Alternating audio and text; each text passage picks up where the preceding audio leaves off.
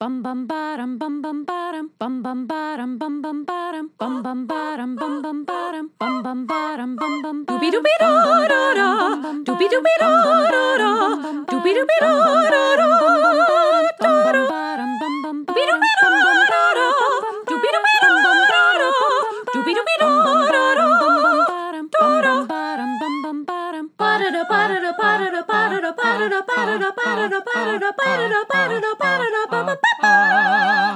Doobie doobie da.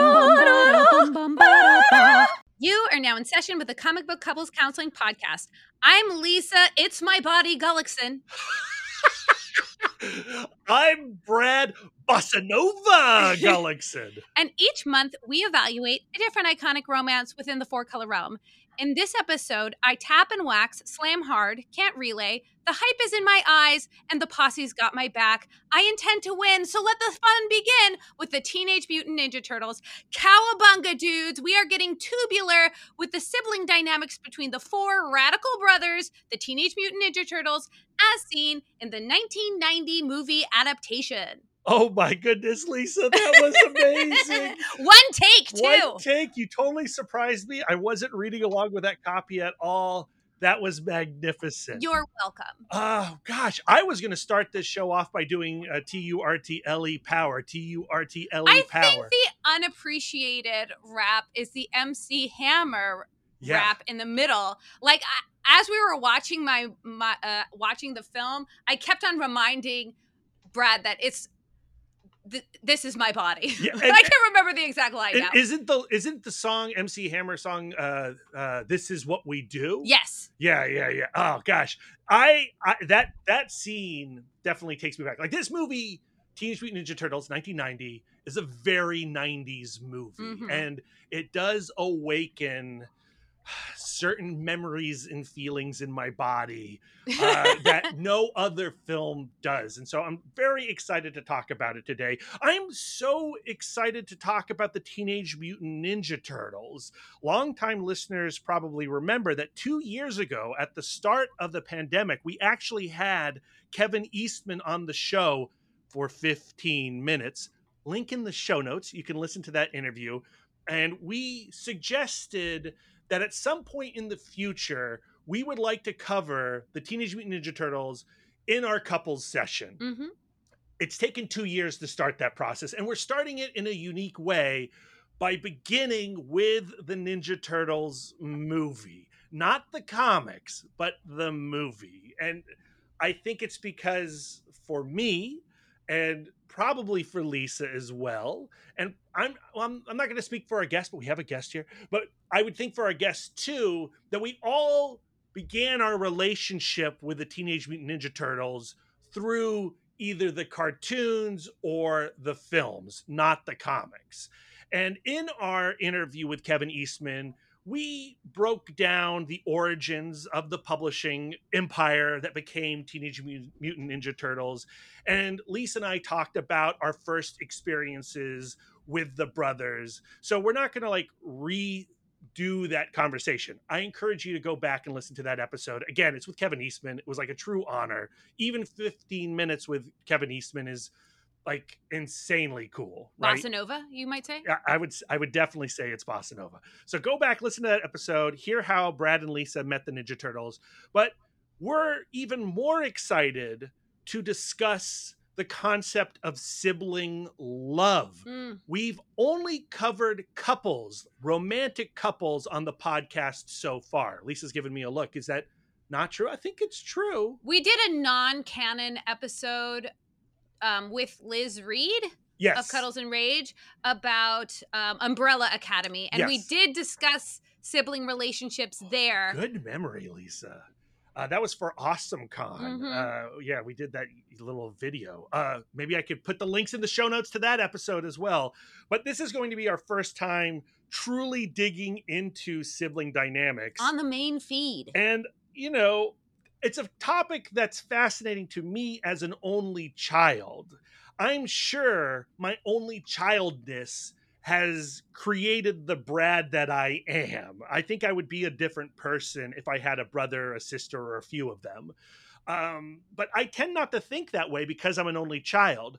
But Lisa, like for you, do you feel like you are who you are because you're a middle child? Yeah, I feel very much defined by my siblinghood.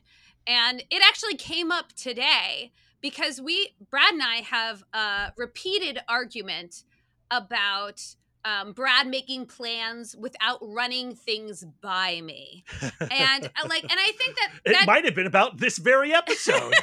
and I think that part of that is that I am one of 4 children, and I feel the need to run any decision I make by as many people as possible in the desire to be least intrusive Right. and most accommodating to everyone. So every time Brad is like, "Oh, I wanted to do it this way and this is how we're going to do it." And I'm aghast every time. Yeah, and I think I have to recognize that very authoritarian. Why can't I say Authoritarian? Authoritative. That authoritative point of view that I have stems from the fact that I got what I wanted as a kid. You know, my parents were very kind, and I don't know if I would say that I was spoiled, but I'm sure Lisa would say that I was spoiled. And I think it comes out in those kinds of ways where I will make programming decisions without asking my partner what she thinks. Right. But that's just one example. And I know that there are ways that I am influenced by my siblinghood that I don't even really understand yet. Mhm. And so that's what gets me excited about talking Ninja Turtles, because they are such a unique example of siblinghood. But I think it's like the perfect metaphor for what siblinghood truly is. Like the Ninja Turtles were created just completely out of happenstance. They happened to be 4 turtles and a rat in the same time, at the same place, at the same time. They go through this extraordinary experience, and because of just proximity, they are now bound by something that is undescribable and ineffable and just implacable. It cannot be, their brotherhood cannot be undone. Even if Raphael was like, "I'm out, I quit, I'm no longer a Ninja Turtle," he would still have to consider that his brothers are out in the universe. And to me, yes, all of my siblings have the same parents, but in the grand scheme of things, we are just 6 randos. You're scattered to the wind now, too. Oh, yeah, that is true. So. Whereas, the Ninja Turtles are defined by their brotherhood as a franchise. Yes. And, the status quo constantly demands that they remain together as brothers, as a close family unit. In a proactive way. They have to work at their closeness continuously. Yes. And I'm so excited to dig into that relationship and how it collides against each other throughout the many comics and this movie we're about to discuss. But we really do need to bring on our guest today. I'm so excited. Again, if you have listened to our Kevin Eastman episode, the majority of that episode's introduction was about Brian Young, the Turtle Dork. Our good friend and co-host of the In the Mouth of Dorkness podcast. He is, I think, and I'm willing to check my notes. I'm willing to go online and see if this is true or not. But I do believe that Brian Young at the Turtle Dork on Twitter is the world's biggest Teenage Mutant Ninja Turtles fan. Brian, is that true? I would say you are correct. Yes, I was about to say, if it's not literally true, in my heart it's true, and that is my whole world. No. Brian and I, now correct me if I'm wrong, Brian, but I think we met for the first time 20 years ago on the set of a movie we were making with Paul Petrick called Peyton Doves. Don't look it up. Yes. Don't look it up, people. Please don't watch it. It is available in certain dark areas of the dark web. We met on that movie also with our buddy Darren Smith. I think you knew Darren before I did. Yes. But on that set, one of the first things I knew about you was that this is the guy who loves Ninja Turtles. And because of that, I knew we were going to be good friends. Yeah, I think the first thing most people learn about me is that the fact that I'm a huge Teenage Mutant Ninja Turtles fan. That has gone all the way back. I'm trying to remember where it began because like a lot of times people ask like, what got you into this? Like, what was that one thing? And and I was thinking about this earlier today, and I couldn't pinpoint exactly what it was. Now, like you guys were talking about, I think, well, I know that I came to the Turtles through the '87 animated show. So it wasn't through the comics, the original comics by Kevin Eastman and Peter Laird that started in 1984, but it was through that animated show. But I want to think, I want to say it was like around elementary school, maybe middle school, sixth, seventh grade, but I don't remember like what drew me to it to make me such an obsessive fan that everybody in my school basically knew me as the Turtle fan, to the point that like when like when you have your yearbook and you would pass your yearbook around and people would just write stuff. You have that section of your yearbook where people would like write things at the end of the year. I remember leaving middle school in eighth grade, going into high school, and every single person in my class and around the school that wrote in my yearbook mentioned something about the Turtles. And I remember specifically, I can't remember the person, but someone said, good luck to you. Don't talk about the Ninja Turtles when you get to high school. Oh, Brian, did you heed that advice? No. Brian, like, so it sounds to me like Ninja Turtles is like Star Wars is for me, where it just was always there. You don't remember like the first frame of the cartoon you saw, or was it a Ninja Turtles toy, or was it some kid on the playground that had a t-shirt? No, I can't. I wish I could, because that would be a great story to tell, but it just feels like it's just always kind of been a part of my youth and my life. I know that's the case for me as well. I can't remember the first time I encountered the Ninja Turtles, but I know it was through the cartoons. And I know it really took off through collecting the action figures, those Playmates toys. Let me hear about your collection, Brian. Oh my goodness. Now, back in those, I'm dating myself, but look, we're I'm all 40. old men here. Yes, we're all Lisa's old men. a young, fresh lady. But yeah, man, I'm a cradle Edit robber. that out. Edit that out. No, Okay. I'm joking. Edit that in twice. Yeah. But no, man, it started back of course, the late '80s, and I would say one of my favorite places to go to, my go-to place was KB Toys.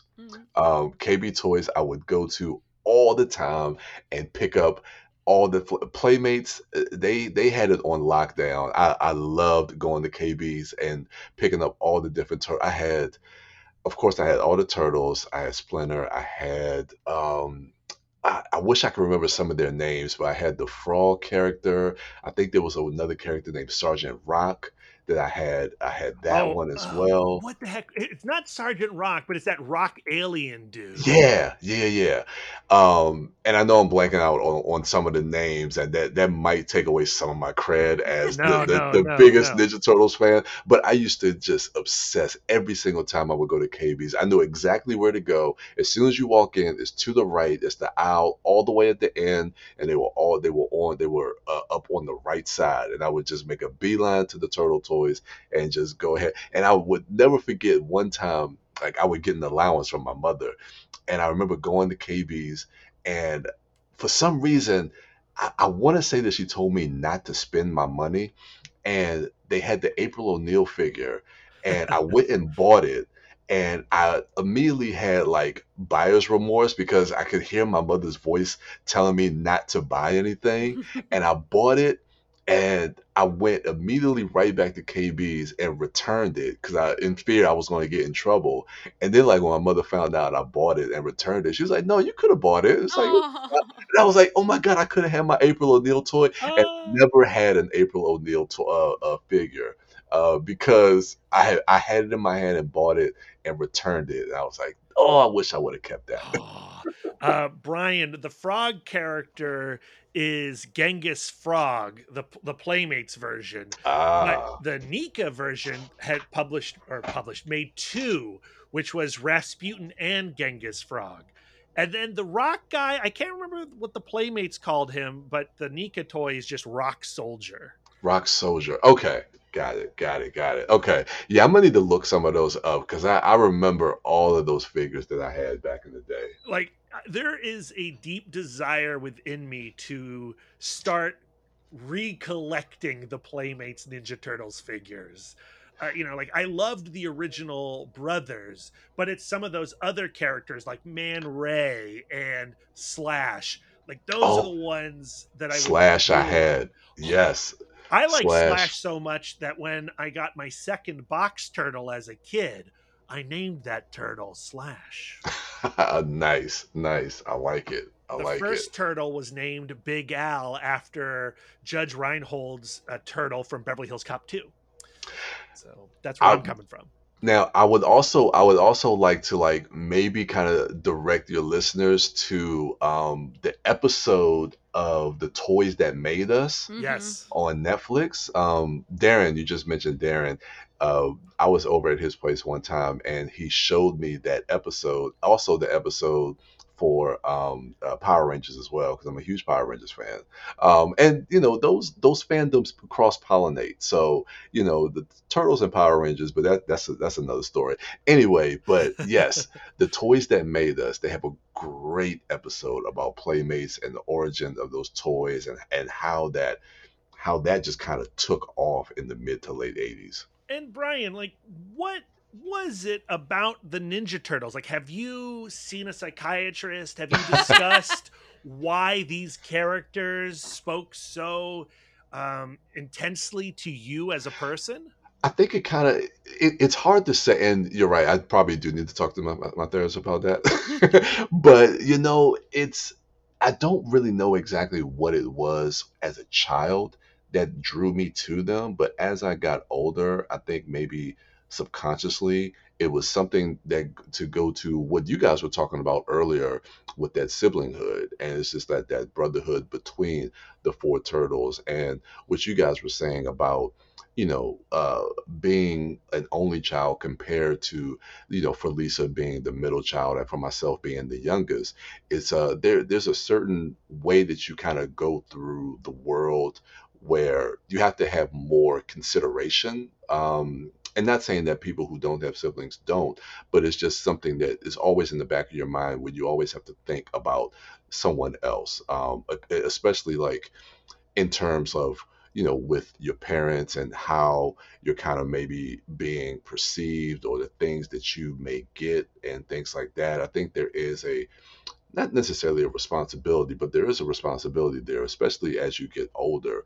But there is also a consideration factor that is always kind of taken into account as far as like the thinking of someone else that you have, as far as being a part of your larger family. And I think that's always kind of been a core essence for me, as I kind of walk through my life, and also kind of looking at that as a correlation with my love that I have for the turtles. And it really just kind of comes down to that brotherhood, and I'm pretty sure we'll get more into that as we talk about the movie, which I definitely have a lot of thoughts with that first film, the 1990 film. Growing up, I was not a fan of the Ninja Turtles. Like, I was peripherally aware of it. I had watched it some at friends' houses, but I really didn't even consider taking the Ninja Turtles seriously until getting close to Brian Young.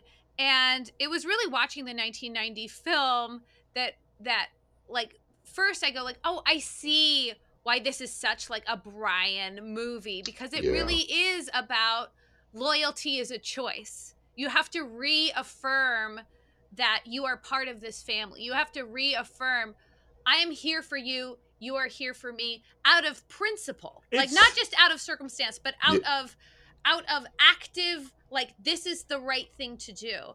Yeah. It's sort of what we were talking about in our last couples session episode on Angela and Sarah, how when you are in a romantic relationship, even, you have to continually choose the other. You have to re-up. You have to engage with the reasoning you got together in the first place. And do you want to keep doing it? Are you the same people? No. Do you want to be with this new person? So I feel like with the 1990 film, we get this contrast of types of families. Like, so we have our Ninja Turtles and Splinter, and that is contrasted with the Foot Clan, where the Foot Clan, they try to impress upon them, we're a family. We are doing this for each other. We are doing this so that we can indulge in the things we want to indulge in. We can all get something out of this. And I think that part of siblinghood is you are part of it even when it costs, even when it's hard, even when it is a sacrifice every day, you are re-choosing it. Like it is not for anyone's gain that you are a brother. And I like that you mentioned that too, because now even thinking about that, and it's always been there in the film, but you can see that through the character of Danny. Yeah. You know, with him longing for some type of familial connection, and because of the strained relationship that he has with his father, he's drawn to the Foot Clan because he's lacking that familial connection that it seems like he's seeking, but he's lashing out in a bad way, doing these petty crimes and things like that. And it's not until later in the film when he realizes what he's doing and he can finally, connect with the turtles, and to see that love and connection and that loyalty through their relationship when he starts to come around and can build that connection with his father. And maybe it's because of my age, but this last time watching it, Lisa and I watched it last night, I was engaging with Charles, Danny's dad, in a way I never had before. And there's that scene after Charles picks up Danny from the police station because Danny was caught with some stolen goods. And he's like, why do you even need a car radio? Like, Charles cannot help himself. He can't find a way to connect with his son that's not from a place of confusion. He's and that confusion of who is this child in front of me, it creates tension and and it creates anger, and he is struggling so hard to get beyond his anger with his relationship with Danny. Yeah. And that's why, like, at the end of the film, he kind of comes around maybe a little too quickly, but I'm so glad that we do get that moment between Charles and Danny where you go like, okay, they're gonna work it out. They're gonna continue. I do relate to Danny though. Like, I feel like as a sibling, like sometimes it's hard to like put my finger on like, what do I need to feel loved? Like, what do I need to feel loved by my parent? Do I need a new skateboard? Do I need like a pat on the back? Do I need him to come home from work earlier? Maybe he, like, because he's a newsman, he's always on. Maybe I need more of that quality time. Like, and I think that especially like when you're a sibling, you want to make sure that you also get something special. Like I want a special relationship with my parent, something that is different than like, which is something that I see with the Turtles and their connection to Splinter, where they all want to be loved by Splinter specifically for something that is innately them. But Danny, from what I can tell, he's like Brad. He's an only child. He just wants Charles to talk to him about the Sex Pistols because he keeps wearing like every version of Sid Vicious t-shirt. He just wants to have a conversation about the things that he likes with his dad. As a person who was briefly into the Sex Pistols, I will say that in and of itself is a cry for help. Yeah, you're right. You're right. Yeah, yeah. It's interesting too because I also kind of look, and I'm kind of because I didn't rewatch the film for the podcast, although I have seen this movie a million times, so I should know it. If I don't, how dare me? But I also, while we're talking, I see a little bit of a correlation as well between Danny as an only child and him lashing out, and also with Raphael in this movie, with him also being a part of this family that has three brothers and a father, but the way that he's lashing out, where he's almost kind of pushing his family away, and the duality between those particular characters and how that works within the film, I think is kind of beautifully done, especially like what happens when Raphael is kind of, beaten almost to death, and that being caused, well, I don't want to say it was caused by Danny, but Danny was the one that kind of led the Foot Clan to where the Turtles were, at, April's house, antique shop and whatnot. But I like that comparison, kind of like looking at those two characters with two completely different family dynamics, but kind of walking a similar path. You know what I mean? Yeah. We have transitioned so naturally and seamlessly into talking about the movie, but I am an obliger, tipping upholder, and I want to establish we are now officially talking. Are we now inviting the Turtles from the 1990s film onto our counseling couch? Are we going to get into it? I think so. Teenage Mutant Ninja Turtles, the 1990 film, is such a special movie. Yes. So the comic comes out in 1984. That first issue, I think it's like 3,000 copies were printed and sold out like gangbusters. And then in the matter of months, Peter Laird and Kevin Eastman, the creators, had like a gold ticket with these characters. And as you can see in the Toys That Made Me documentary, or the TURTLE Power documentary, which I highly recommend, it's a great documentary. It really was that one guy, I'm blanking on his name, who saw the potential of Ninja Turtles as a toy and cartoon that took the Turtles to the next level in 1987. He was able to sell the toy rights. He was able to then get the cartoon based on the toy. The cartoon comes out. Brian and Brad are watching it. That's when we're becoming complete and total obsessives. And then just 3 years later, the movie comes out. Yes. And no one wanted to make this movie except for one guy. And it's this guy named Gary Proper, who was a surfer dude. He was a producer for Gallagher, the watermelon smashing comedian. And he saw something in this property where he was like, this is going to be a great movie. But every studio said no, until Golden Harvest, the Hong Kong action studio, the studio that brought us all the best Bruce Lee movies, said, yes, here's $3 million. But $3 million still was not enough. And that's when New Line Cinema came to the rescue. And Ninja Turtles got made because of New Line, Golden Harvest, and the surfer dude, producer for Gallagher. And they found $13.5 million. And they made the movie. They got Jim Henson's Creature Shop involved to make the suits. Brian Henson was the lead puppeteer on these things. And the film ended up making $202 million, which was the largest gross for an independent film at that time. It was directed by Steve Barron, who was this music video director. The only film he had made before this was a flick called Electric Dreams. And you watch this movie and it feels fully formed. It doesn't feel like people were just doing a cash grab. You can tell that Steve Barron really loved the material, and the film itself is like this beautiful blend of the comic books and the cartoon. Yes, yes, And absolutely. and like when it came out, I may not remember when the cartoon happened, but I remember going to the theater to watch Ninja Turtles for the first time. Brian, do you remember the first time you saw Ninja Turtles? Oh, yes, like it was yet. Now, okay. I- uh, you talk about obsession. Now, as kids, when we like something, we can seriously obsess over it. I definitely remember where I was, the theater I saw it at, where I was in the what seat I saw it in. I remember buying the tickets.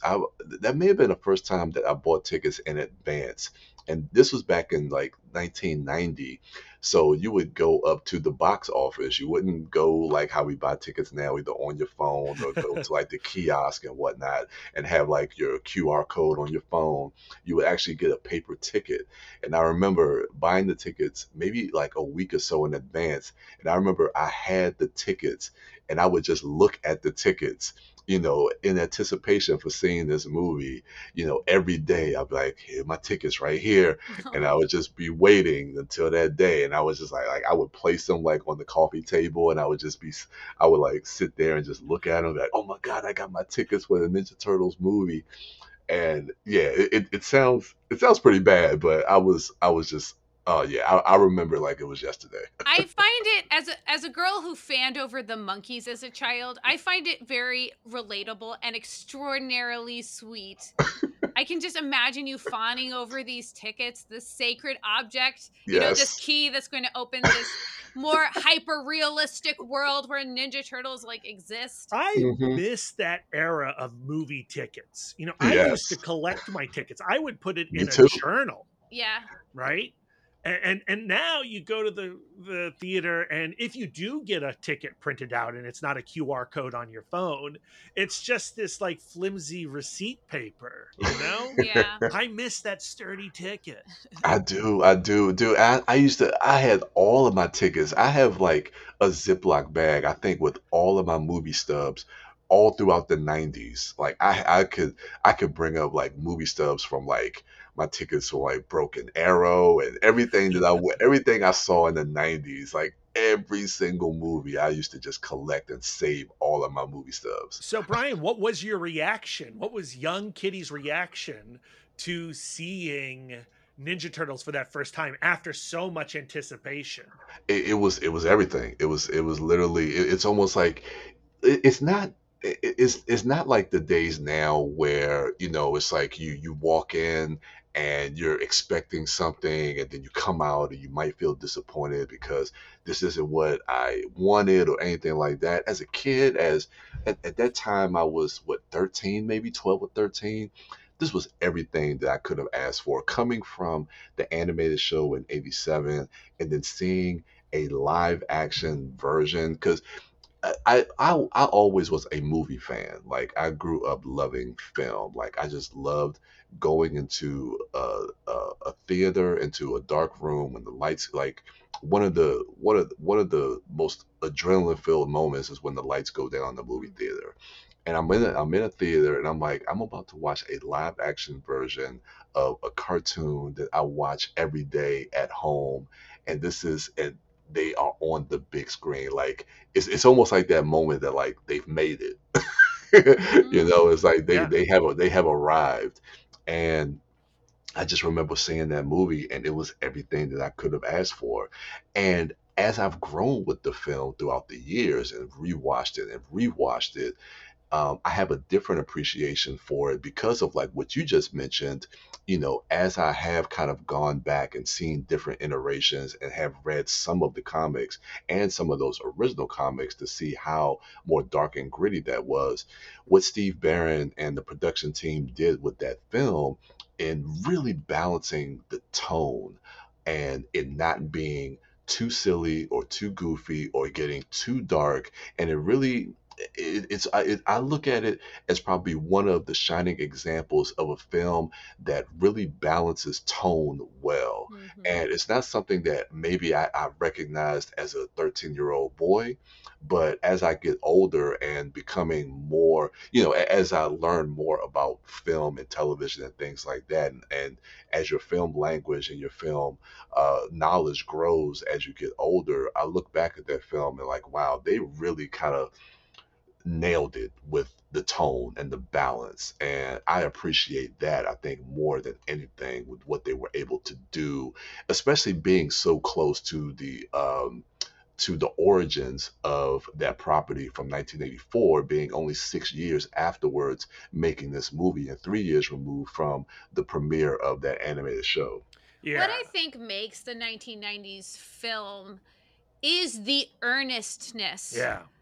that they bring to the table when bringing the story to the public. Where I feel Hmm. like, because now I've read the first 7 issues, and it is even more wacky. It's even more It's extreme, really but weird. it is Yeah. also so serious. Like, there is a little bit of that 90s slang in there, but for the most part, the brothers are on a mission the entire time. And I Yeah. feel like the film really hones in on what is the like X factor that makes the Ninja Turtles so extraordinary. And I think that it is like the experience they have with the ooze is like the perfect metaphor at any age for puberty, because you think like when you're a Mm. little kid you go like, oh, when I hit puberty I'm going to be strong, I'm going to be hyper capable, I'm suddenly going to be so smart. And then as a teenager you go like, when I hit puberty I'm going to look weird, and I'm going to like, I'm beginning to have sexual urges that like a ninja I have to keep in the dark because people are going to be frightened. You know what I mean? Like Interesting. Yeah. I feel Yeah. like that, like, we all have ages and stages where we hit that place and we go like, I am now a completely different person. Yeah. Yeah. Suddenly all of my options have changed. And like one of the things that I find um interesting in the beginning of the film is Splinter's emphasis on not being seen, because I feel like as teenagers, like Mm. when you have extraordinary, like you go like, I have a talent, I am special, all you want to do is be seen, And show the world. is show the world. And Yeah. he's impressing on them like a level of restraint that is like Herculean. Invisibility Invisibility. is key to a ninja, but you also get the sense that Splinter is maybe afraid of how the world will react to his children. But I think Yeah. that is sort of what Raphael is bucking up against in the beginning of the film, where he goes like, I can make a difference. I could be a hero. Yeah. There are things that are going awry that I can like I can take control of. And he just wants to be able to make his own decisions, and he really believes in his discernment that like with my 15 years Yeah. of of life, I know what the world is asking from me and I want to go do it today. I don't want to have to confer with my father or my Yeah. 3 dumb brothers who are not taking anything seriously. I want to just be able to do it. And I think that is some of the same feelings with that Danny is having, and perhaps other members of the Foot Clan are having, where they go like, I'm ready to take the reins of my life. You're absolutely right. I think you hit it. I think you hit it right there when you said like the fact that there's a lot of pressure that's put on them, as and we have to remember that they're kids. You're right. They're Mhm. 15 years old, and for Splinter, putting that pressure on uh, all 4 of them, especially Raphael, and the way that he reacts to it, as far as not being seen. Like, you have this ability, you have this thing that you can offer the world, but you have to suppress that. But as Splinter being the father figure, he knows how the world will react to them, how the world is going to see them. But as a child, as a kid, and we always have to remember that, because I think that's one of the things that we forget in the title of these characters. I think sometimes we forget that teenage part, Yeah. is that they are kids, and like you were saying, the way Raph bucks up to that, how he kind of pushes against that. I think is one of the themes that is so beautifully portrayed in this movie. And yeah, I think you hit the nail right on the head with that. I also wonder what Splinter is actually thinking at the beginning of this film, because the way the movie opens up is with New York City going through this silent crime wave where the Foot Clan are pilfering everything. Like, and they don't have like a dollar figure that they are stealing. They are taking No. people's wallets, they're taking TVs off of fire escapes, they're unloading entire trucks of electronics. They want it all. Yes. And there is, this rumor that April is investigating of the Foot Clan is in New York City, has come from Japan, has invaded our shores, and is attacking the citizenry. And Splinter, because he was the pet of a ninja that Hamato fought. Yoshi. Yeah, thank you, Yoshi, who was in direct conflict with the Shredder Orokusaki. He knows, like he must have seen what's going on, and he knows that the Shredder, or at least or Asaki, is about to reveal himself. But he is allowing them to do coordinated Yes. Strikes, missions, yeah. because the movie opens with them rescuing April O'Neil. So I think that Yeah. he is, they are kind of like, he's slowly introducing them and acclimating them into their true purpose. And I think that Raphael, once he gets like a taste of it, he's like, oh, I can just kind of take it. I got this. I can take it from here. I think one moment that really drives home the teenagerness of them, and I think that this is part of the fun of the movie, is Yeah. like how adamant Mikey is, like, don't you dare put an anchovy anywhere near my pizza, because if I taste any kind of oily, salty, fishy umami on my pizza, I am going to lose it, and you're going to lose your job. And like, where they have very petulant and unsophisticated tastes. I think also their humor runs the gamut of Mhm. quality, right? Yeah. Like, Yeah, they it have a does. teenager's sense of humor, and some of the Yeah. jokes are funny, and some of the jokes are Not jokes. Yeah, and whether Yeah. that's purposeful or not, it works in favor of the movie. And I love that too, because I think we do, going back to the teenage part, we see a lot of that through Mikey. And Mikey was always my favorite of the four from the animated show, and he remains my favorite turtle. Um and that grows, as I see different iterations. But yeah, I love the fact that you can see the childlike nature, when they come back and they're trying to meditate, and Mikey turns on that record, and Leo and Donnie just starts dancing, and Splinter's like, oh my goodness. He's like, and and even when he's talking to the delivery guy, and he's toying with him and talking about and not giving him the right money because he wasn't there within 30 minutes and things like that. Clearly And has even, never worked a service job. no. As a kid, yeah, you could tell he's never worked a service job, and and even like little jokes that, like, when they're on the farm and after they come back from training, and he pulls out the turtle wax, and like that little moment, and he's like, and Raph is like, funny, Mikey. And so like, it's like I love that. I love those little moments like that, and just seeing the childlike, and with Mikey being the youngest of the four, it fits his character to kind of play that role. So I like seeing that. There's like one, like, I'm not going to say that I am like against it, but there is always one element of the film that never sits well with me, and Okay. that is the character of Casey Jones. Boo. And what and what function he serves in the story. So when we meet Casey Jones, he is doing some cleanup after Raphael has stopped a purse snatching, and Yeah. Raphael's allowed the criminals to flee. Casey Jones is like, okay, now I'm going to finish the job and I'm going to beat these guys to a pulp. And Raphael comes and goes like, you can't do that. Like, that is now beyond Yes. the that is taking it too far. That is now you are a criminal.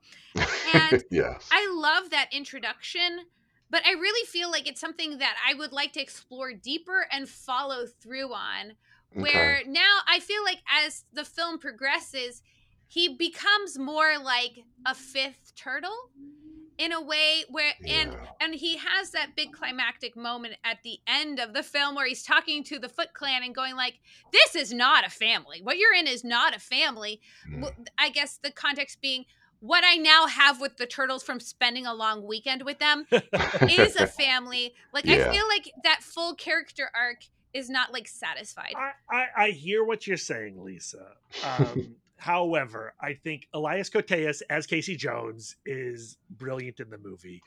Now, what's interesting about his insertion into this story is it is very much taken straight out of the comic books. Mhm, yes. The micro series issue, the first micro series issue that focuses on Raphael, that scene in the park is from the books.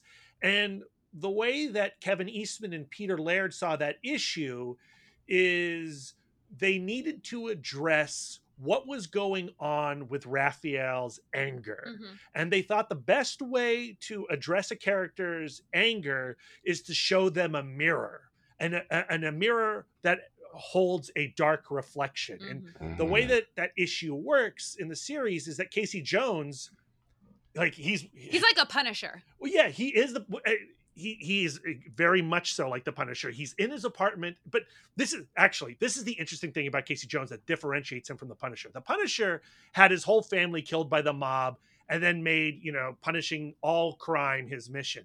Casey Jones is just some asshole in an apartment Yeah. watching TJ Hooker way too much. Yeah. And he's watching TJ Hooker and he goes, you know what? I can do better than Hooker. I'm going to go get all my sports equipment, create a costume out of it, and I am going to brutalize crime. Mhm. And when Raphael comes upon Casey Jones being a total monster, like a total Dirty Harry against these individuals, he sees that just beating up criminals is not the answer. There's got to be a next step. There's stopping the crime, and then we need something else. Mm. That is Yeah. sort of there in the movie, in that exchange. But you're right. It doesn't, like, that conversation does not continue in the latter scenes. When Casey Jones sees Raphael getting the crap kicked out of him atop April O'Neil's apartment complex, he just sees like, hey, that's that dude I had that scuffle with in the Yeah. park. And I think that he did respect Raphael. Like, Yeah. he came away from that exchange going like, that kid is onto something, even if he does look a little green. Right. And so in fighting the Foot in the antique store, Mhm. they form a tighter bond. And Mhm. it's a pretty intense long weekend, Lisa. Yeah. Brian, how do you feel about the character of Casey Jones? I mean, going to what Brad said, it's like at this point, Ilias Cotes is Casey Jones. Even when I see him today, I'm like, oh, Casey Jones. So, but as a kid, I really couldn't dive deeper into those character themes that you were just speaking to. But I agree. I think that would have been an interesting exploration into kind of taking that idea of Casey Jones and kind of exploring that more, like his extreme nature of justice, Mhm. and saying and how that affects Raph, because I do love that scene in the park with those two thugs that he stops him from, because I think that shows a different side, that shows what we've been talking about this whole episode as far as brotherhood with compassion because that is a part of his, his loyalty, compassion.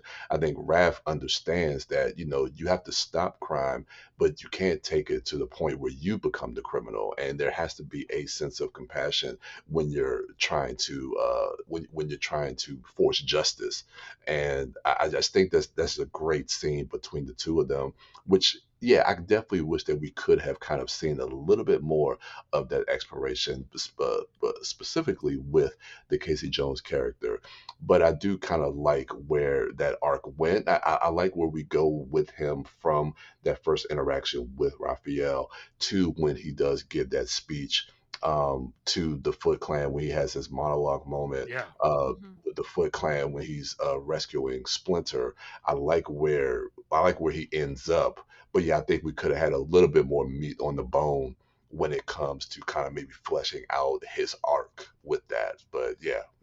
I think one of the things that differentiates Teenage Mutant Ninja Turtles, the 1990 film, from a lot of other superhero stories is the amount of empathy that it gives to the villains, right? Now, outside of Shredder, like Shredder is a bad dude. Yes. There's no excusing it. They don't explore his backstory in any way. He is just an evil guy. But the Foot Clan have all been manipulated. They're all missing something. There's something that society is not providing them, that the system is not providing them, that the family is not providing them, that allows for the Shredder to, sneak in there and take control and manipulate these people into soldiers.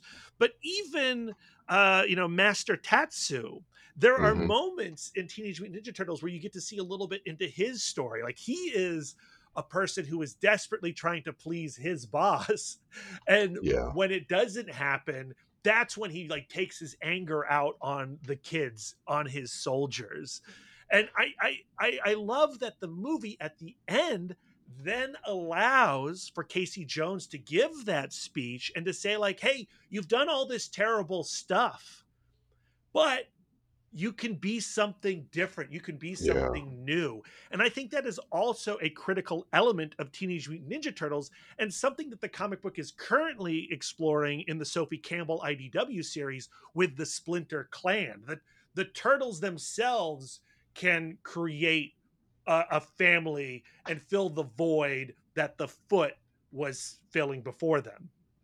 Yeah. I think... Oh, you go ahead. Sorry. Oh, no. I was just going to reiterate what you were saying in the film with the Tatsu character, where there is that one moment where when he fails Shredder and he walks away and looks at him, and then before he goes to kind of beat up that young kid. And you're right, just in that moment, and you don't get a lot, but there's something there with Tatsu that, maybe years ago, if it was not in America, but even in Japan, maybe Tatsu was one of these kids at one point, Totally. And so I find that interesting as well. Something I actually didn't think about until you just mentioned that, but I remember that moment. And you're right, it is something about, the manipulation that Shredder has and with these young kids, and in the way that they want to please him, and with Tatsu failing him, and how he starts to act out in the ways that we saw kind of Danny and Raphael acting out. He acts out in that way as well when he's not able to please his father. The movie, for the most part, takes the origin of the Turtles from the comic books, but it changes one element that I think alters our perception of the Shredder. And in the comics, the Shredder is actually the brother of a ninja that Yoshi killed. And, Interesting. and so you have a little bit more understanding of the anger that is brewing in the Shredder. And I would love to explore that a little bit more with this character. Again, it's something that the comic books later would go on and develop greatly. And where Saki is now in the comics is in a very different place than when the Turtles met him.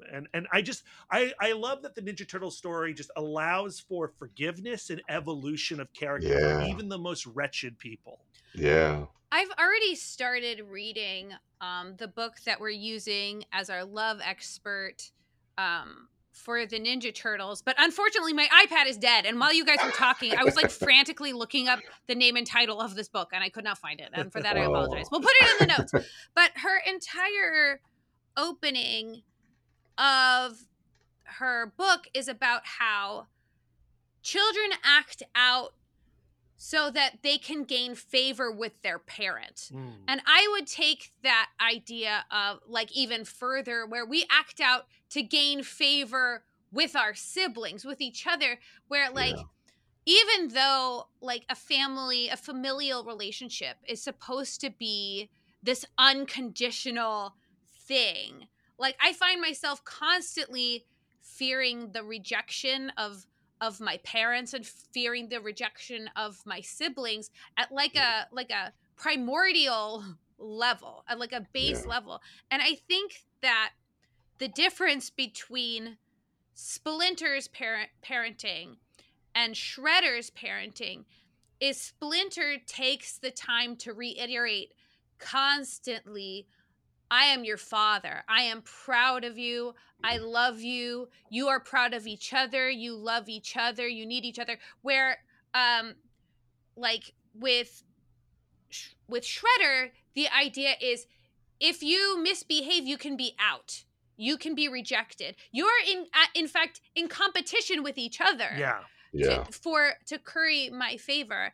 And like one of the like really most touching scenes to me is the scene between Raphael and Splinter after Raphael has been out much later than he said. Doing exactly what he wasn't supposed to do.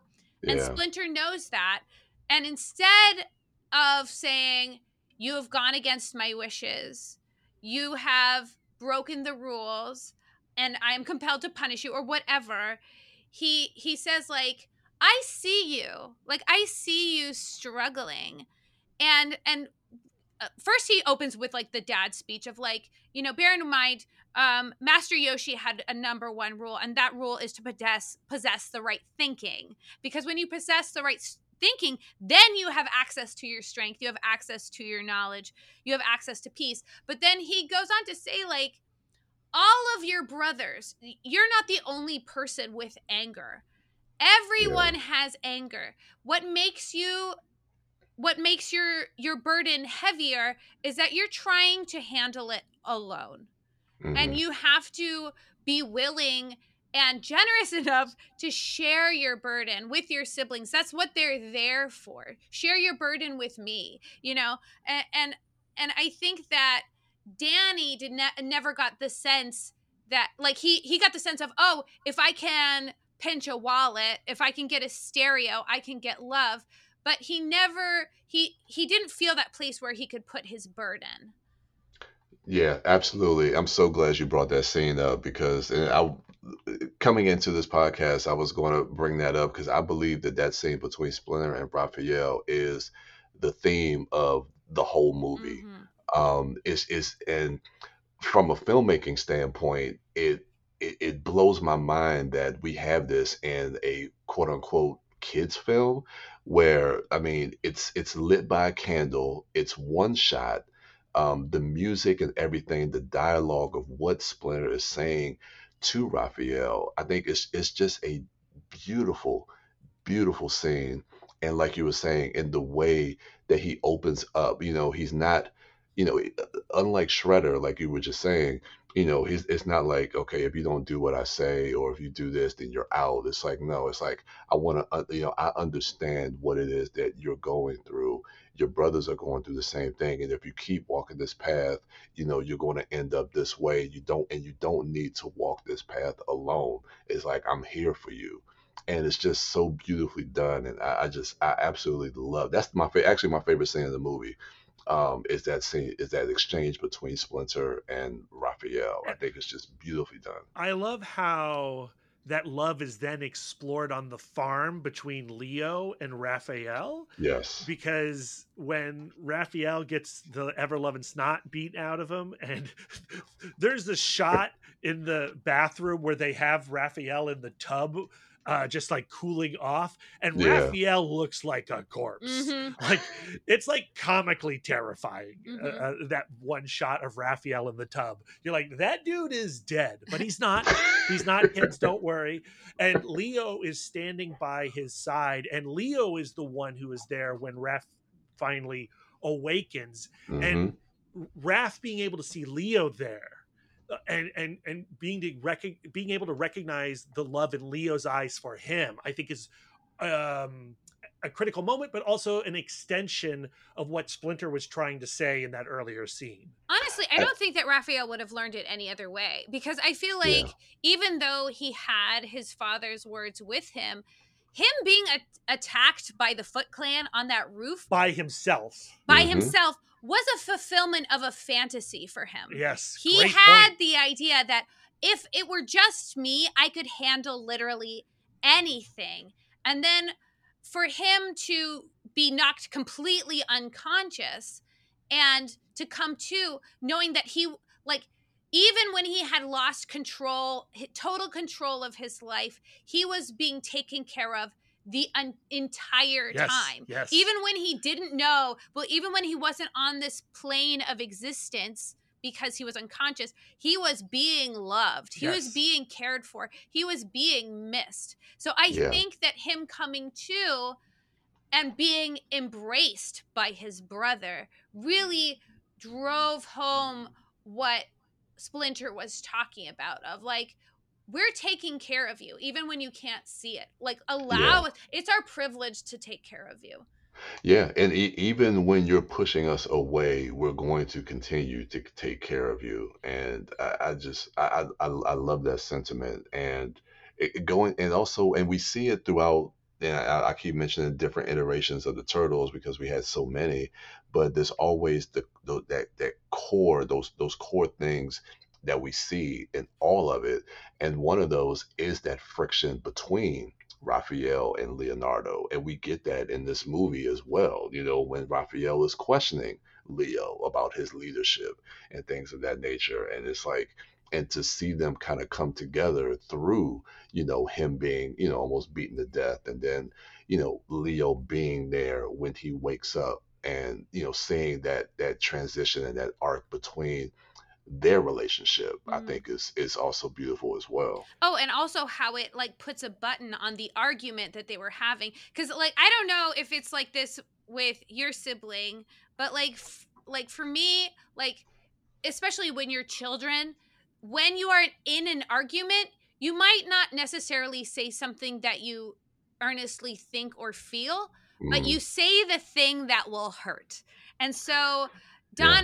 So when Raphael is having another like hissy fit and storming out, Donatello is like, well, good, because we don't need you. And actually, Mm. we're holding, like, you're slowing us down. Like, if you really want to truly be alone, that's fine, because we'll be fine. And Yeah. like the second that Raphael comes to, like, Donatello immediately Leonardo immediately wants to take that back and say, like, you remember that thing I said Yeah. about you, like, that we didn't need you? That was not true. Regret. That was Oh not true. God.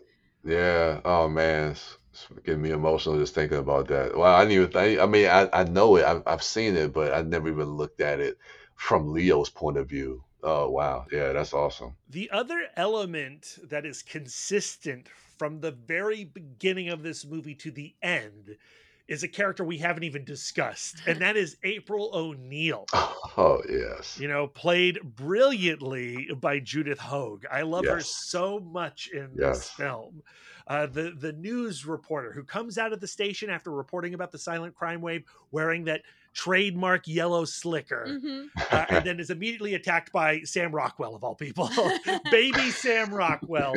How do we feel about April O'Neil and how she is used specifically in this movie? I think April O'Neil is also the fulfillment of a fantasy. Because they have been told, like, you guys have to stay in the shadows, and you will never be what you do is the right thing to do, but you will never be appreciated for it, and people might reject you because of it. And when April came along, and they and presented themselves as her hero, but also as big scary monster types. She at first was alarmed, but by being around them and really seeing them and getting to know them, they could be seen and loved and appreciated. And I think also her being such a visible person and her being able to go on the news and say like, hey, Raphael, thank you for what you did in such a visible way, even though nobody knew who Raphael was, it gave them that taste of like being seen and loved by many more people. Yeah. Yeah, I like and that interaction after Raphael saves her in the subway, and when she comes to and sees them at first, and she is startled and scared as far as like looking at them as monsters, and then she sees Splinter, and she calms down, and Splinter kind of tells her the backstory of who they are and where they came from, and she's and she has that great line. She's like, "I'm not dreaming, am I?" And then like when they take her home and go to her apartment, I think that's kind of when you really start to see that relationship form that we come to know between April and the Turtles, and Mikey doing his Mikey thing with the impressions and things like that, and she has an affinity for them because like when they leave, Leo's like, okay, we got to go because Splinter, he starts to worry. And I just love that moment. And she's like, well, when will I see you guys again? And it's just like, oh, it's like, okay, she's in, she's already at that point throughout that night, that in interaction with them, she has, come to accept them for who they are. And I think that also lets them know too, as far as like what you were saying about what Splinter was saying as far as not being seen. It's like, okay, it's like people can accept us. Yeah. If we are who we truly, if we just be who we are, then people can accept us for who we are. And I love that. And I also love too, as far as I love her conviction, when she challenges Chief Stern, as far as like who the Foot Clan are, and saying like, look, this crime wave that's happening in New York is tracked back to the syndicate in Japan. This is not just, random thugs that's, stealing things. This is coming from something bigger.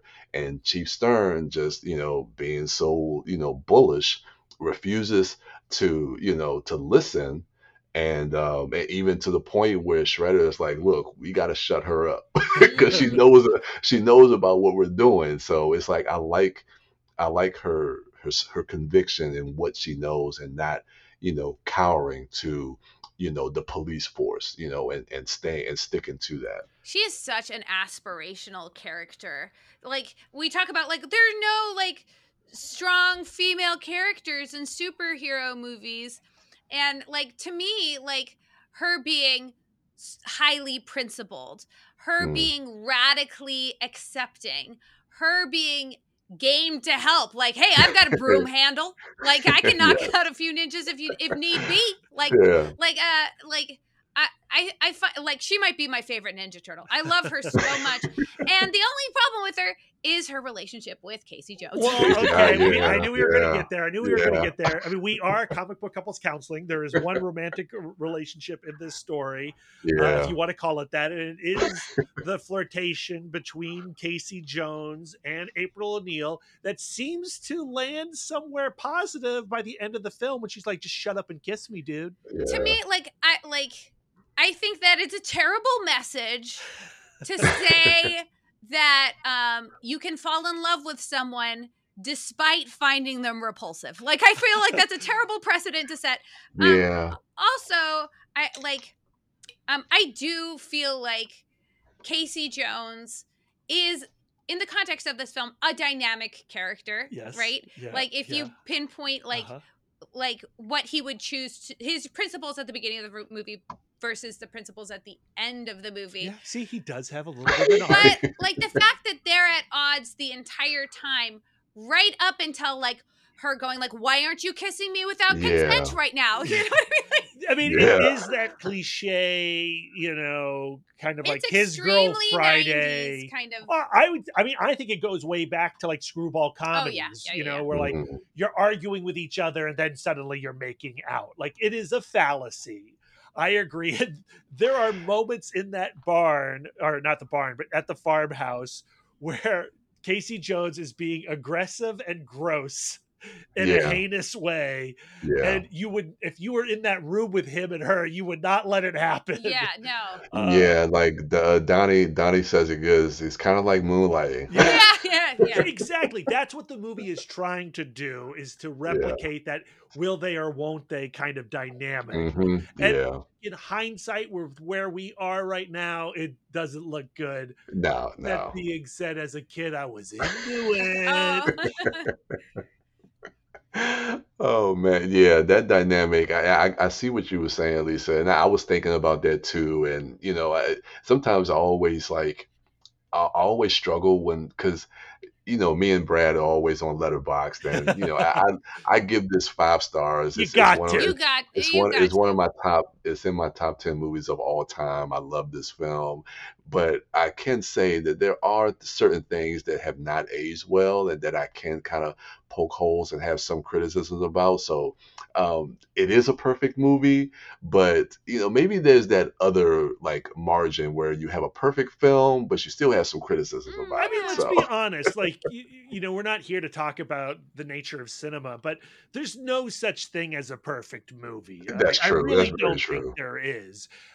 But because of where we were when we saw Ninja Turtles, and because Exactly. of the quality of the film and how it has hold up, like, I can go back and watch other movies that I was deeply in love with as a kid Yeah. and watch them today and go like, oh, I can't follow you anymore. Like the obsession Yeah. has to end. But Ninja Turtles, despite some squidgy moments, I think Mhm. still really holds up as a great film. And then one thing I can say about Casey Jones is we know that he will wear protection because he's clearly wearing a cup at all times. He's like on the farmhouse and he's got the sweats on, and man, his cup is like Oh my It goodness. It's is a so dome. distracting. And I think it must be because he's about to do his own stunt of breaking the swinging chair. Oh, But yeah. like, Oh I yeah, just the like, bench. I mean, I think that that's something that I mean, I didn't see the movie as a child, but I spot that cup every single time. I find it very distracting. Oh, my goodness. It is distracting. I was like, yeah, like sweatpants. You don't wear sweatpants that way. That's not the way you wear them.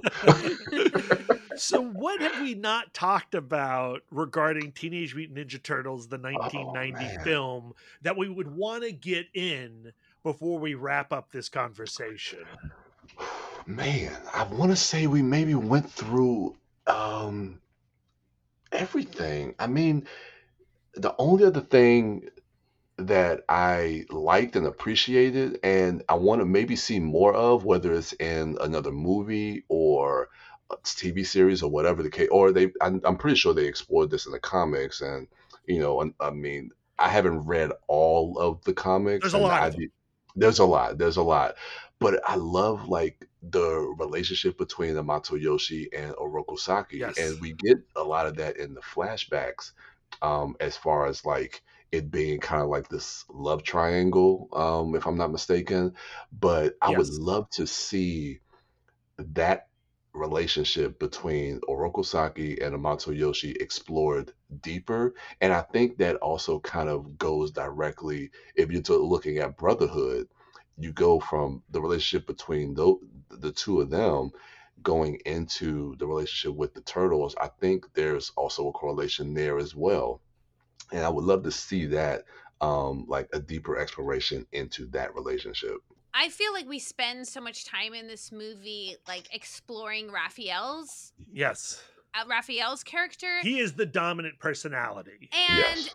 and his relationship with Leonardo specifically, but like there's one scene where April O'Neil is journaling and she's Mm. talking about the other brothers' coping mechanisms, and how Donatello distracts himself by, bonding with Casey Jones Great scene. and working on the car and Yeah. like goofing around and like calling each other names, going through the alphabet is The right. so alphabet, good. yeah. and like and I feel like we could, like, this is not the direction the films go, unfortunately, but I mean, or fortunately, I don't know, more movies, who knows. But like, I would love a film tackling each brother's insecurities and really Yeah. exploring what brings each brother back to the Ninja Turtles, because I know as a sibling, like, there are times where um I try to differentiate and separate, Yeah. and I feel like I feel like that's something a lot of people can relate to, I feel like in stories I look for examples of siblings reconnecting and reaffirming, Yes. like either siblings are at odds, or there is or they're best pals. Like, to me, I like that give and take is The like, rubber banding. yeah, Yeah. yeah. I think like each person has their own coping mechanisms with the trials and the great privilege of being a sibling. I agree, and I think that again, going to maybe some of the shortcomings that I've seen in rewatches over the years is I wish we would have gotten more with Donnie and Mikey, Mm-hmm. because I think you're right. The Raph kind of is the dominant personality in this film, and Leo is right there because he's in direct conflict with Leo and with Splinter as well, with his father. But and Mikey gets his moment and Donnie gets his moments, but sometimes they feel like kind of tertiary characters where I think that there's a lot more to be explored. I mean, they do get their moments with that scene, as far as talking about the coping mechanisms on the farm, but that's kind of seen through April. But I would love, like you were saying, to see more with Donnie and Mikey, because Mikey's always my favorite, and I think there is something deeper that can be explored with him being the youngest, because I think there is something with him with being the youngest sibling, and sometimes not being heard, or there's another level there as far as maybe not being seen as being the youngest sibling, not just being seen on the grander scale of having to hide from the public, but also maybe not being seen within your own family, Mm. or not being taken seriously, Right, which that sometimes pressure might. to Yeah, entertain, as opposed to exactly. like to entertain to deflect from his pain. Yeah, or and feeling like that maybe you have something more to offer, because Donnie is like the tech guy and Leo's the leader and Raph is sometimes the muscle when you look at different iterations, and sometimes Mikey feels like or may feel like he's left out, but trying to prove that he has something to offer. I think there's a, a, a breadth of story that could be told with that, and from Donnie's point of view as well. So, just one of the slight shortcomings, but it doesn't take away from my enjoyment. But I do wish that Mikey and Donnie had a little bit more in the film. But yeah, yeah, The scene between the two of them waiting for the pizza, it's brief but brilliant. Mm-hmm. yes. Oh God, yeah, you're right. The You're thing right. that I would just want to highlight about this movie is the turtles themselves as characters, as people that we react to. It takes seconds, and even actually, it's not even true. Like, at this point, we turn the movie on, and I am looking at Leonardo, Raphael, Donatello, Michelangelo, and Splinter the way I'm looking at Judith Hogue, right? Mm-hmm. Like, and Mm, that is a miracle, because those turtles to come to life require so many people. We haven't talked about the voice cast at all. Brian Tochi as Leonardo, Josh Pace as Raphael, Corey Feldman as yes. Donatello, Robbie Rist as Michelangelo, and Kevin Clash as Splinter. They are Hmm. great. Like, it's a great vocal performance, but Yes. I also just want to highlight the in-person people who are actually making these movements work. And Hmm. it's not just the people in the suit, it's the people running the animatronics, the facial assistants. And Yep. those are David Foreman for Leonardo in suit, Martin Robinson as the facial assistant, Leif Tilden as the in suit performer for Donatello. And then we have David Rudman, Ernie Reyes Jr., Reggie Mm. Barnes as facial assistants and the in suit martial arts stunt double. Ernie Reyes Jr., of course, goes on to be an actual Yes. character in Ninja Turtles 2. And Reggie Barnes is the in suit skateboarding double. There's like that one shot in the sewer of Donatello on the Yeah. skateboard, and that's him. Josh Pace is the voice of Raphael, but he is also the in-suit performer. Yep. David Greenway is Raphael's facial assistant, and Ken Torum is the martial arts stunt double for Raphael. Michelin Sisti, I'm butchering your name and I apologize, is the in-suit performer for Michelangelo. Max Wilson is the facial assistant for Michelangelo, and the puppeteer for Splinter is also Kevin Clash. Ricky Boyd is the facial assistant for Splinter, and Robert Tigner is the assistant puppeteer for Splinter. So, like, that's a ton of names Yes. to bring Absolutely. these roles to life. And I don't think about any of them when I'm watching the movie.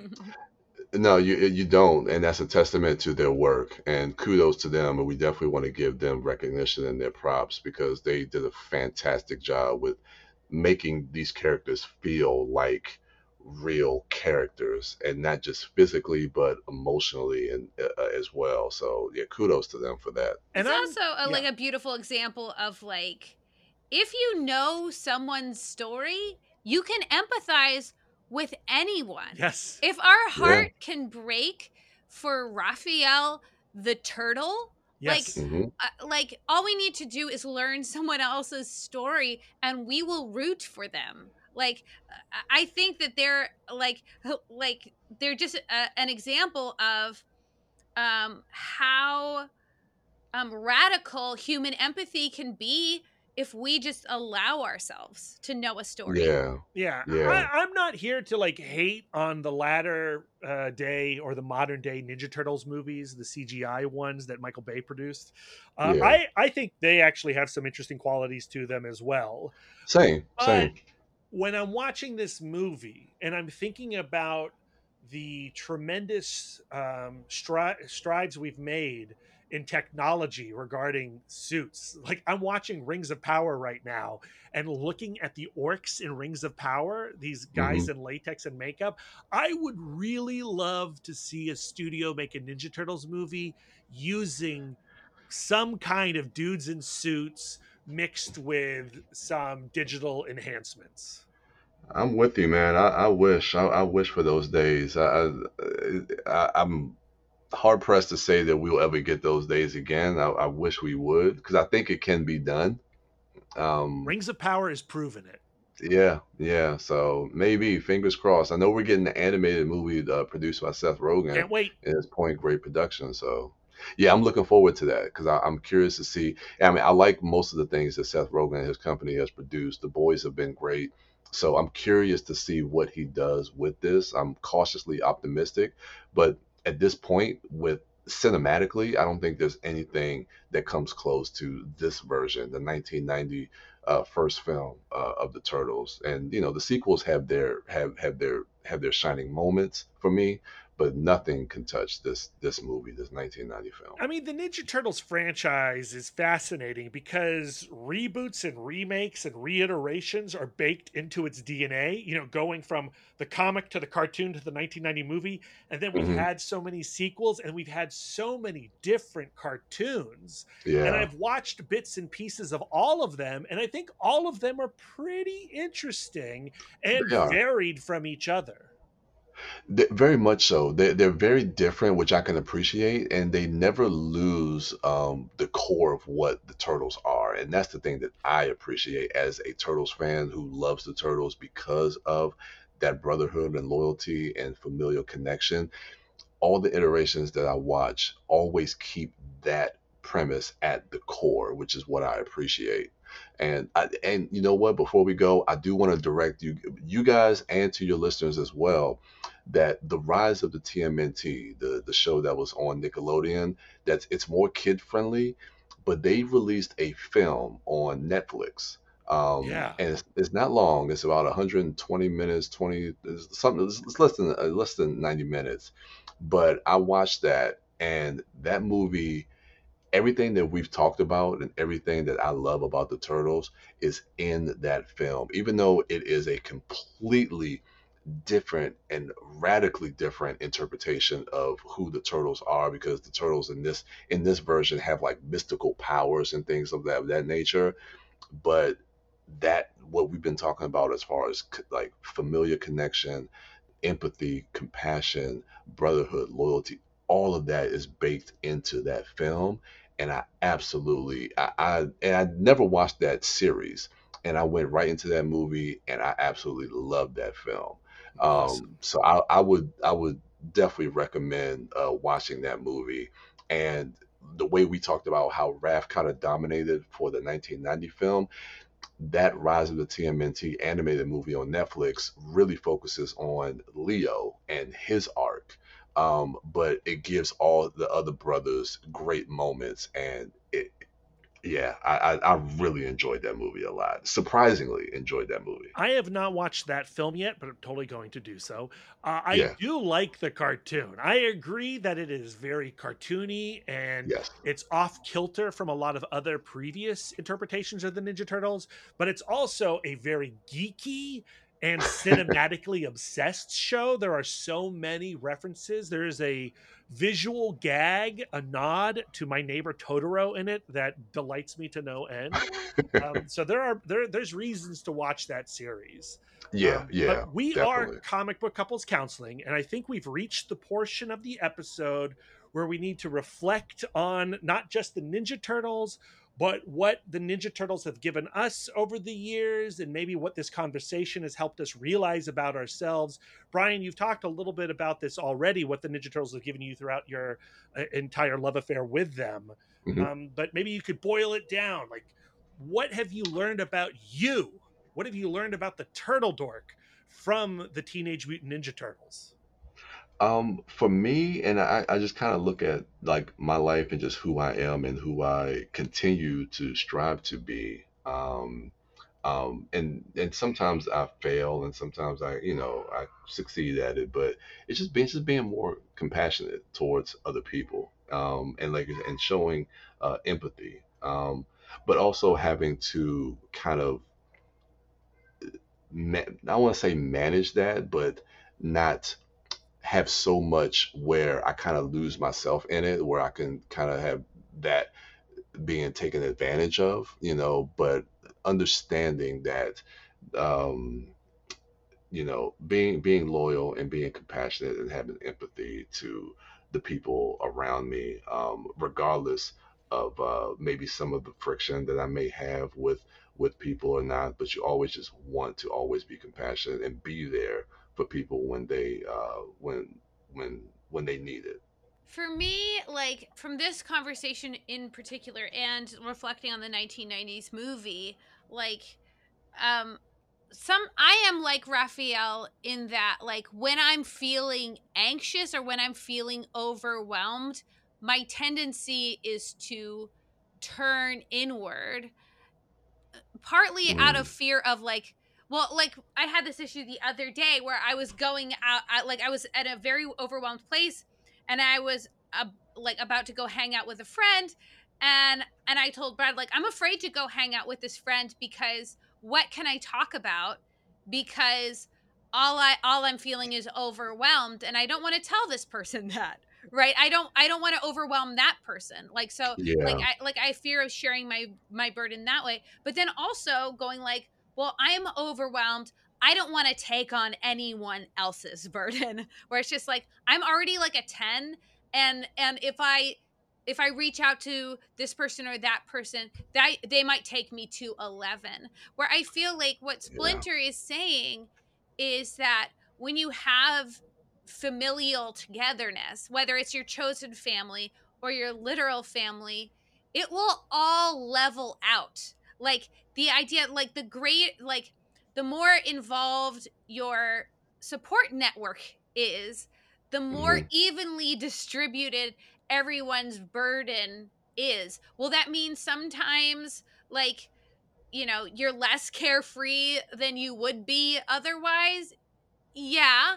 But when you are at a 10, maybe your community can bring you down to an 8. And I did go out with that friend, and I did, like, try to withhold withhold my burden from her, but then we Yeah, did end up having an exchange, and just having that togetherness with her was enough of a release to, like, be a reset.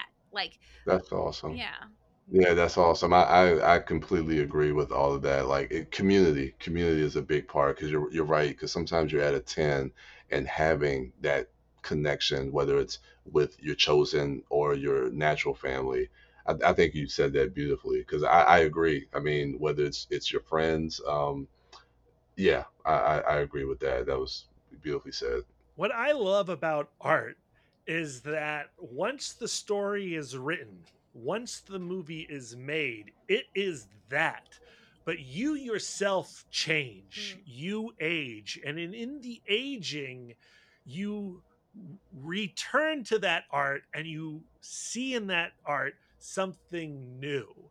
And I think for me on this watch of Teenage Mutant Ninja Turtles, I'm in a place where I am trying very much to combat the instant frustration that occurs when I encounter someone who is behaving or saying something that I immediately object to, and it sends me to an angry place.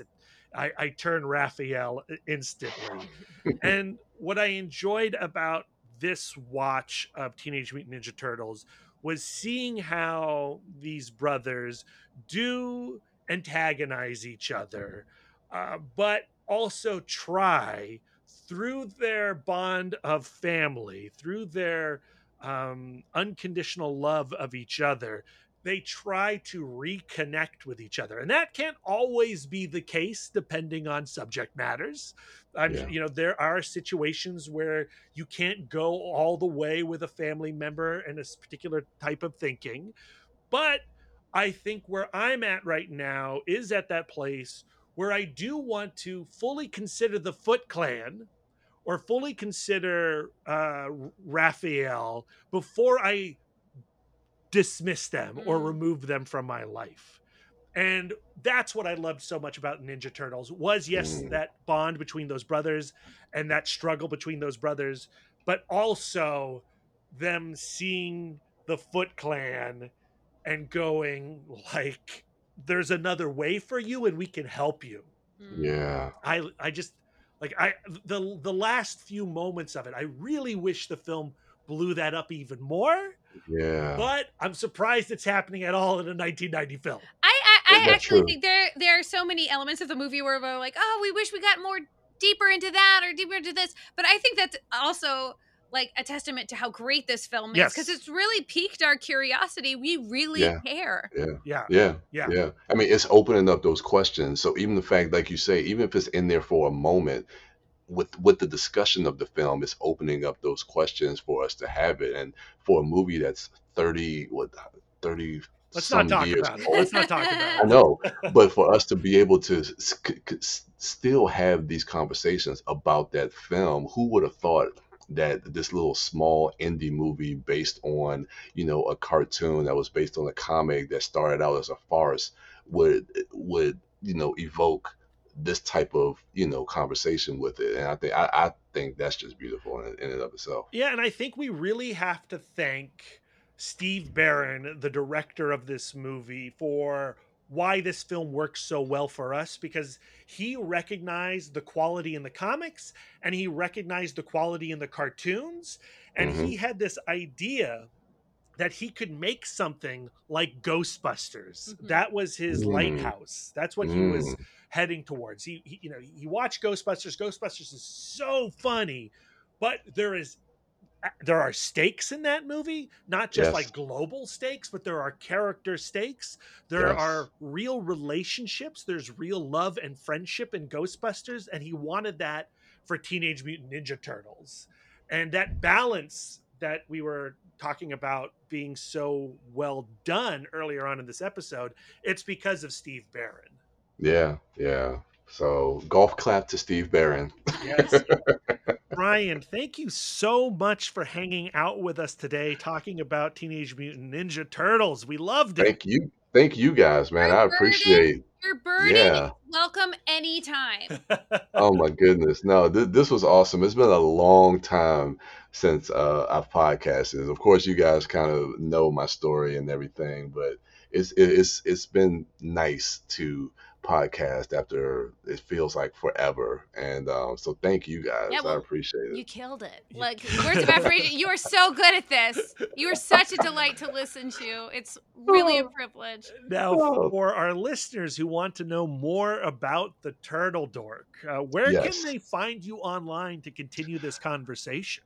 I do have accounts on Facebook, Twitter, and Instagram, even though I'm not really that active on Twitter. But definitely follow me on Instagram. I have a few accounts. I do have the Turtle Dork, which has kind of been stagnant for a while. But I would like to direct people to definitely follow me on the at Be Young Video on Instagram. That's probably where I'm the most active.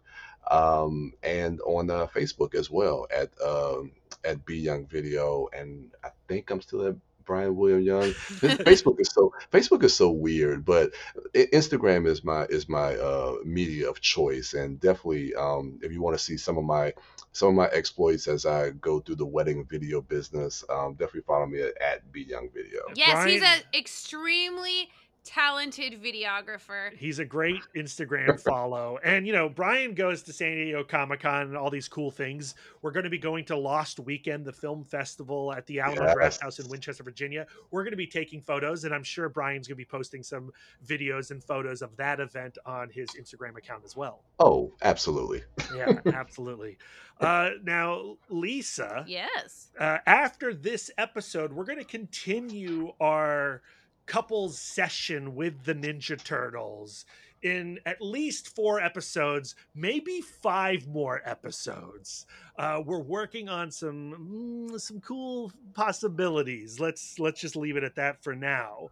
Our next Ninja Turtle episode will discuss the first 7 issues of Ninja Turtles plus the Raphael micro series issue, the one with Casey Jones. It's all the comics that were collected in the Ultimate Collection from IDW. Lisa has already completed her homework on that front. I've got 2 more issues to go. I'm having so much fun revisiting the early days of Peter Laird and Kevin Eastman. I just love this art so much, and I love the insanity of the Ninja Turtles universe. Like, the cartoons get pretty crazy. We haven't talked about Krang, right? Like, Krang's a nutso character, and because they were making so many toys, you got things like Slash and Man Ray and Rock Soldiers and whatnot. But the comic book is like the cartoon on crack as far as weird stories. There's time travel, there's outer space adventures, there's Triceratops aliens. It's so weird, and I love it. So I'm very excited about that episode. Lisa, did you find our love expert? I did. Our love expert for the Ninja Turtles will be Don Hubner, PhD.